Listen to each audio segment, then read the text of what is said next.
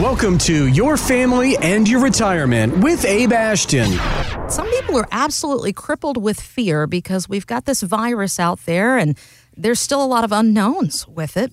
And there's folks that are scared they're going to get sick because they're at risk. And you see all these crazy things on Facebook and you don't know what to make of it. And then you look at your retirement accounts, Abe, and they're in the toilet. Yeah, it is a scary time. And, you know, we have in our office, of course, we've been on the phone quite a bit lately with our clients, most of the time having very good conversations because we have prepared such conservative financial plans. But I think you hit the nail on the head there, Kristen. The big issue right now is who do you trust? What do you believe in regard to this actual virus, to COVID-19, the coronavirus, and how it may affect us today, tomorrow, and the weeks to come, and really through the next year or more. And people, you know, at first it began, at least from my perspective, you can tell me what you saw, but from my perspective, there was a whole bunch of this is a hoax, this is the flu, carry on, no big deal. People have gotten a lot more serious about this and understanding, okay, well, this is not a DNA flu strain that, you know, we already have some immunity to or some antibodies to. This is from RNA from an animal, and it means we have no immunity or antibodies built up for it, which is why it's so contagious. And then you start to run through some of the numbers and you start to say, okay, I have to take this seriously for me, for my family, for parents and grandparents. And of course, as we work with seniors and retirees, we're very worried about our clients. They are those who are most vulnerable to kind of catastrophic effects from this. So on one hand, yes, Kristen, we've got to talk about the money. We've got to talk about the market and financially. And yet on the other hand, we are dealing with life and death decision making from every human being in our country right now on making wise choices. So it's a matter of balance and perspective, I think. So I think it's interesting you bring that up, Abe, because a friend of mine the other day, she said, wait a second, you're that worried about this? Because I decided to do my best to self-quarantine early on and mitigate risk as much as I can. She said, you're not at risk. Why are you doing all of this? And I said, well, I can't fly home to see my family in South Carolina because my parents are at risk and they have a lot of health issues going on. I'm an only child. I need to be healthy to be able to help them. And I would never forgive myself if I took some germs their way. So there's so many different ways that it's affecting every single one of us. And that overwhelming feeling, though, I don't know how to shake. Because we're Americans. You know, that's why you shake it. That's why you still look at the future with your chin up, because we've been through hard things before. Part of the difficulty right now is we have some younger Americans that, and I'm not going to label any by generation or anything like that, millennials, who don't. I didn't say it. But people who it takes something, unfortunately, it takes something that can be this scary or has the potential to be this catastrophic to really draw the country together in a common purpose with common goal to beat, in this case, an unseen enemy and the soldiers that we have. And I'm not talking about soldiers wearing green camo right now. I'm talking about a soldier as anyone who straps on their uniform and puts themselves in harm's way to help another. As we mentioned earlier, the hospital workers, the doctors, that they say, hey, I'm going in to battle, right, with this unseen enemy, with this virus, and I'm fighting for you. And the least that we all can do to support that is listen and heed the counsel that we're getting from the president, from the federal government, from the state, from the local municipalities to honor things like social distancing. And while it was a funny punchline 2 weeks ago, man, did it get real fast. So if you're one of those folks that's practicing social distancing for yourself, for family members, or just for the betterment of the community, well, thank you for that. We appreciate it so much. And know that Abe and the team are practicing that too. We were talking before today's show, Abe, about the precautions you've put into place at Ashton and Associates, and you have your team working virtually as much as possible. You're going into the office, though. Yeah, so what we've got going on right now is our staff, we have, luckily, I'd like to pretend like I knew something was coming last year as we got towards the end of the year. I decided to have all of my staff, instead of working on desktop tower computers, we went to Notebook Pros. We went to Surface Pro notebooks, which was great because that meant my staff was mobile and that they could work from anywhere. And because we have 2 or 3 different offices, it was easy for them to transport around. But right now, I'm looking like a genius because I accidentally fell backwards into having already had my team set up to be able to work from home. And what was great about that is we had one of our traditional weekly staff meetings yesterday, but instead of being in our war room all around one big table, we had a Zoom conference where we were all on different screens on the computer. And our rule right now is no more than 2 people in the office at a time. Okay. And so we have very limited people in our office just to keep the social distancing, to do our part.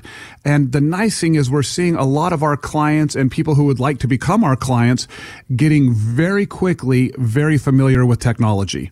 The ability to do a video conference, to be able to connect to people on Facebook, to use Zoom, which is our video conferencing app and software of choice. There are lots of them out there. For example, we're going to be doing on Fridays, every Friday for the foreseeable future, we're going to be doing a weekly update of just what we've seen the previous week, how it affects seniors and retirees in particular, and especially their finances and their retirement. And this will be a Zoom conference that not only will we be able to do every Friday, but we can record so people can go back and watch it. Nice. If they can't be on the live conference.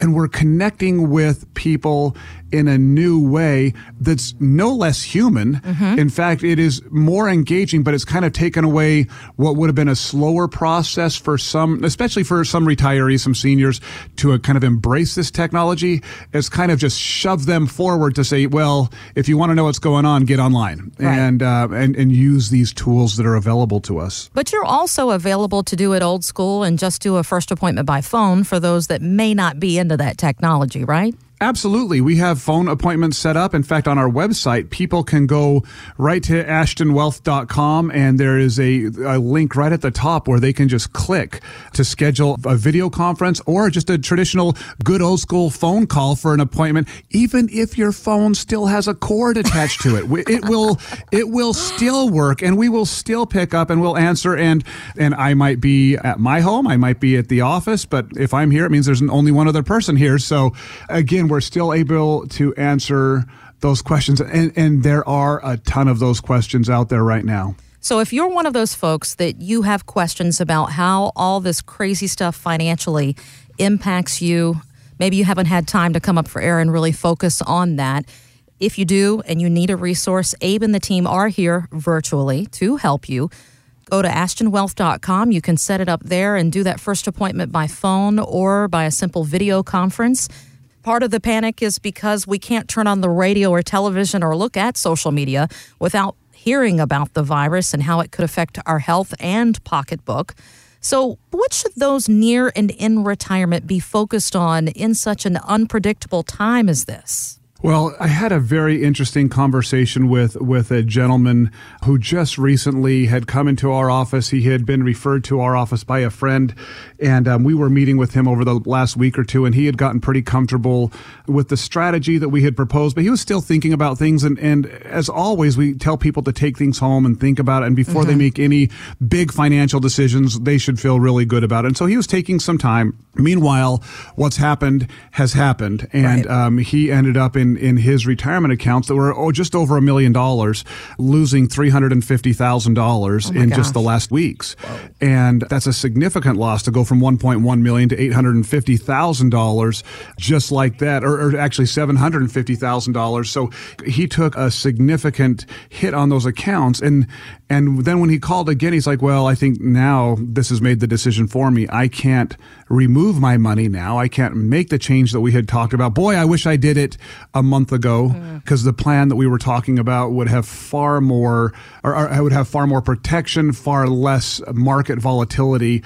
He says, man, I wish I had done this a month ago. I'm just terribly embarrassed, but now I can't move. I think that, and I want you to listen to this carefully, Kristen, because he said, I think I will live long enough to recapture my losses. Oh.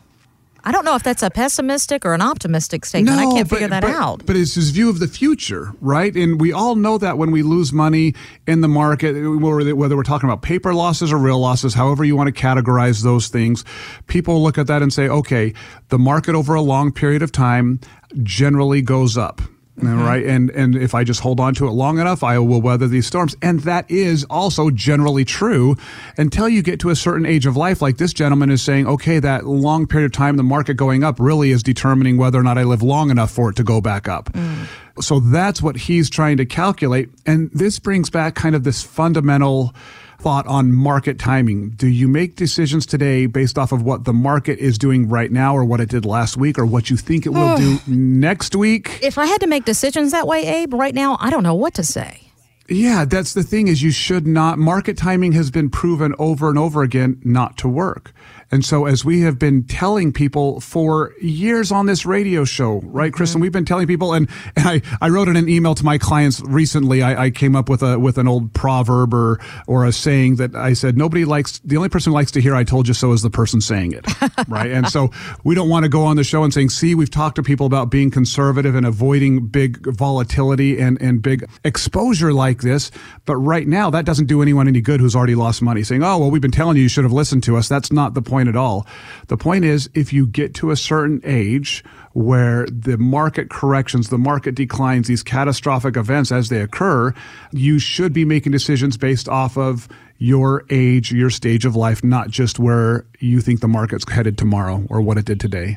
Since we don't know how long this volatility is going to last, Abe, how much money should folks over 55 be keeping in cash right now? Man, as far as money that's setting aside in cash in an emergency fund, we like to tell people of their, and again, it's going to be very unique to every family individually, but we typically sit around a 20% number of their overall financial net worth, not including real estate. So we like people to have, if somebody had $1 million of kind of a liquid net worth, we don't think it's a bad idea right now to have a couple $100,000 of that, not buried in the backyard type of cash, but in a very cash liquid position that's not subject to market volatility, something very conservative. We think that's a very smart idea. And of course, depending on how much money you have, that number might change a little bit because if all you have to your name is $10,000, only having a couple $1,000s liquid isn't necessarily smart. So it's not just a static percentage. It's a wise choice based off of your overall financial picture. That overall financial picture is hard to gauge right now because most of us are just trying to get through this crisis day by day. But, Abe, there's daredevils out there who say, with the market down, this might be a great time to buy. Things are on sale. What's your philosophy on investing more in times like this? Yeah, any money that you could afford to lose all of it. Oh, okay. So think the same way. I mean, there's odds. There's chances that the market. There's great buys out there. I'm watching the hospitality and leisure industry and watching stocks. 2 of my friends laid off this week, by the way, and that. Yes, and those stocks have taken a 50, 60, 70% hit, and it's easy to look at those and think, hey, I'm going to go in on those right now. It's got to be at the lowest. Yet we're still weeks, if not months, before occupancy at hotels will increase, right? We're still weeks, if not a month or more away from restaurants being able to open their dining rooms back up again. And so if you think that this is the very bottom, I'm thinking something I don't about how people will automatically be going on vacation next week. Right. And I just don't see that happening right away. So again, I'm never going to be the one to say, I know where market timing. I know when we're at the bottom and I know when we're going to be at the top. I've read some articles talking about when it looks like we've peaked the number of new coronaviruses and we start going back downhill from the highest to the lowest. That might be an indicator. But again, what I want people to think about is their stage of life. We have people that were planning on retiring. I've talked to them, and I know there's many of them out there that up until 2 weeks ago, they were planning on retiring at the end of this year. And their future changes, their future income, their future stability has been dramatically affected. I actually agree with President Trump on this. I think when the recovery begins, like when it actually begins in the markets, I believe that it will be a sharp recovery. Okay. I think I'm not saying it'll go right back. I don't think it'll go right back up to where it was, but I think there will be a significant recovery, and I think it will happen very sharply. I think it'll look like a V on a chart. But when that starts and what that looks like, don't ask me. I have no clue. What I do know is that our clients aren't worried. I know the people who've been working with us for the last 20 years, they knew what their worst case scenarios were. They were comfortable with it, and none of them even hit it. So it has been kind of nice to be able to sit down and right now, and everything until now was just anecdotal. when Right. we're meeting with new clients. It was, well, how would you feel if another 2008 happened? How would you feel if another 2001, 2000, whether we're talking about subprime mortgage mess from 2008, technology bubbles bursting in 2000, terrorist attacks in 2001. It's the things that we can't see coming, that we don't know, that really kind of just knock us on our rear ends. And we're like, wow, didn't see that coming. Well, you should have seen it coming depending on where you were at in your life. If you were 1 year away from retirement, it's so fun to watch your account go up 30% in 2019. That's great to see an account just really shoot the moon like that. But that's all gone. Right. Right? That money is all gone and more. You're back into 2016 for most people, that just those last 3 years of gains and contributions are disappeared. And so now what do you do from here? That's the big question. We talk about it. We Okay. talk about it. You call and say, what are your individual goals? When were you planning on retirement? Can we still accomplish some of those target goals, or what needs to happen? But what if, and I ask this question regularly to people, Kristen, especially on down times in the market. What if you knew for a fact, and I'm not saying this is true, but what if you knew for a fact, Kristen, we were only halfway down as far as it was going to go? Wow. What would you do? I would go to cash. I'd make some changes. Right. And that's the funny thing. When we were halfway to where we're at today, last week, people were still saying, I think that it'll recover quickly. Right. Right. And we only have hindsight to kind of slap us on the back of the head or to congratulate us if we, by staying in. But it just as easily as it was last week, it could be next week. It just takes one big news conference, and then the news, it's miserable. Oh my gosh. You just can't trust anyone because they've got different political agendas. Yep. It's so hard to know. One side is inflaming it. One side is trying to tamper it down. It's definitely serious, but it's really hard to know who to trust. So you can't make your decisions based off of the media. You can't make your decisions based off of market timing. So what does that leave? It leaves the mirror. Like we've said over and over again on the show, you look in the mirror and you evaluate where you're at in your lifestyle, in your career, in your lifespan, and can you afford to lose another half of what you already have lost? And if the market goes up, and that's the thing, Kristen, people think that if there's a re-strategizing right now, that it means pulling the money out and go burying it in your backyard in a bucket. And that's not what we're talking about with people coming in here. We're talking every day about people coming in with what they still have and saying, hey, if there is a recovery, we want to participate in that recovery. But if it continues to go down, we want to establish a floor. And that's what we're doing a lot of right now. Abe, real quick before we wrap up, how's the homeschooling going? Oh my gosh, we've got way too many kids. Holy smokes. That's why you're in the office. Oh my gosh. I'm like, okay, we can only have one person in the office because Abe needs to be here all the time. Now, you know what? The kids are actually doing fine. It is my wife and I that are like, holy smokes, we had a lot of kids. And you know what? As a positive, this is what we thought about this morning.